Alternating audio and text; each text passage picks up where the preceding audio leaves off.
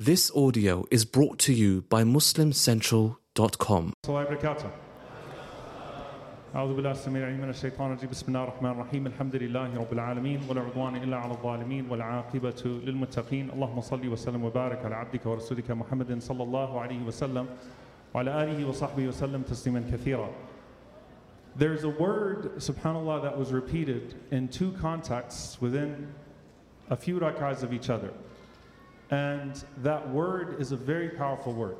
And subhanAllah, it's amazing that sometimes when you hear about an ayah, you hear about it separated from another ayah, and you cannot fully value the power and the depth and the impact of that word.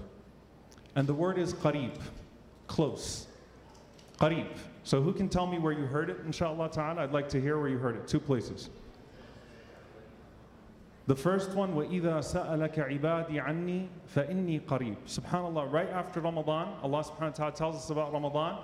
And when my servant asks you, O Muhammad sallallahu alaihi wasallam, about me, inni qareeb, I am near, I'm close. There was another one, the Hufad cannot answer. What's that? The Quran is not in English, brother.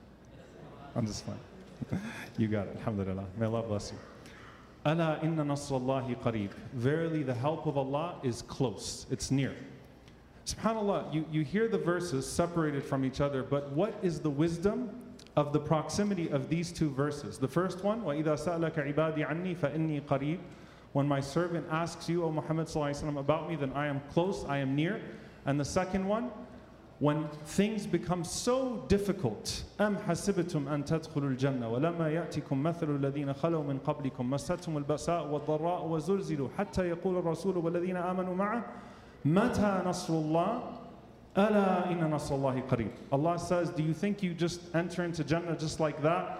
And then you hear the example of those that came before you and what they endured until the prophets, the messenger and the people that were with him said, where is the help of Allah? And Allah says, أَلَا إِنَّ نَصْرَ اللَّهِ قَرِيب.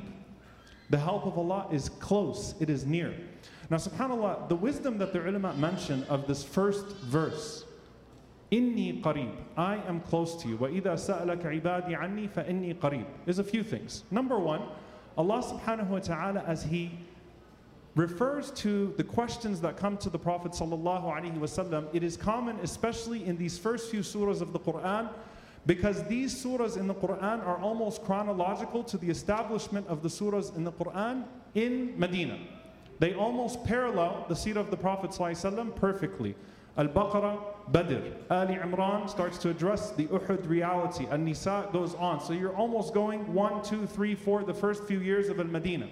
And so there's a lot of yas'alunak. They ask you, O Prophet of Allah, because now this is no longer just the reality of La ilaha illallah Muhammadan Rasulullah.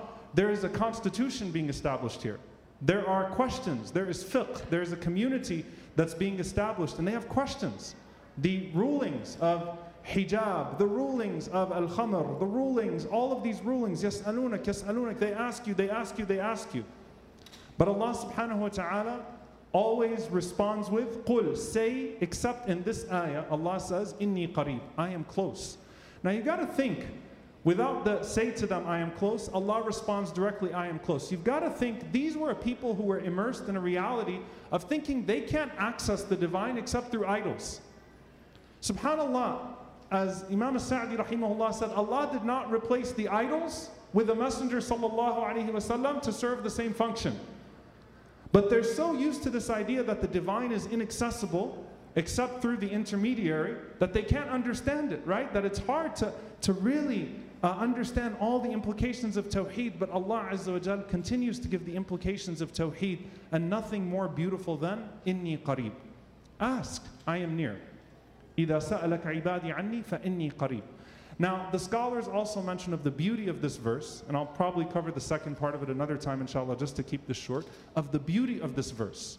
Of the beauty of this verse is that Allah could have answered it in multiple ways, that you may have understood the most dominant implication of it in the same way. So for example, if the ayah read, and when my servant asks you about me, then I will answer him. That's one way. Allah Azza wa Jal could have Also spoken about the ijaba, spoken about the answer. When your servant asks you about me, the ijaba, the answer to their prayers is close. Why? Because some people, they lose hope in their dua when time goes on. In fact, that's the majority of the reason. When people make dua for something for a long time and it's not happening. And the Prophet ﷺ said, Allah will answer your du'as until you say, da'awtu fada'awt falam yustajab li. I kept making dua and Allah is not answering me. So Allah could have made the object the time, right? The ijaba is close.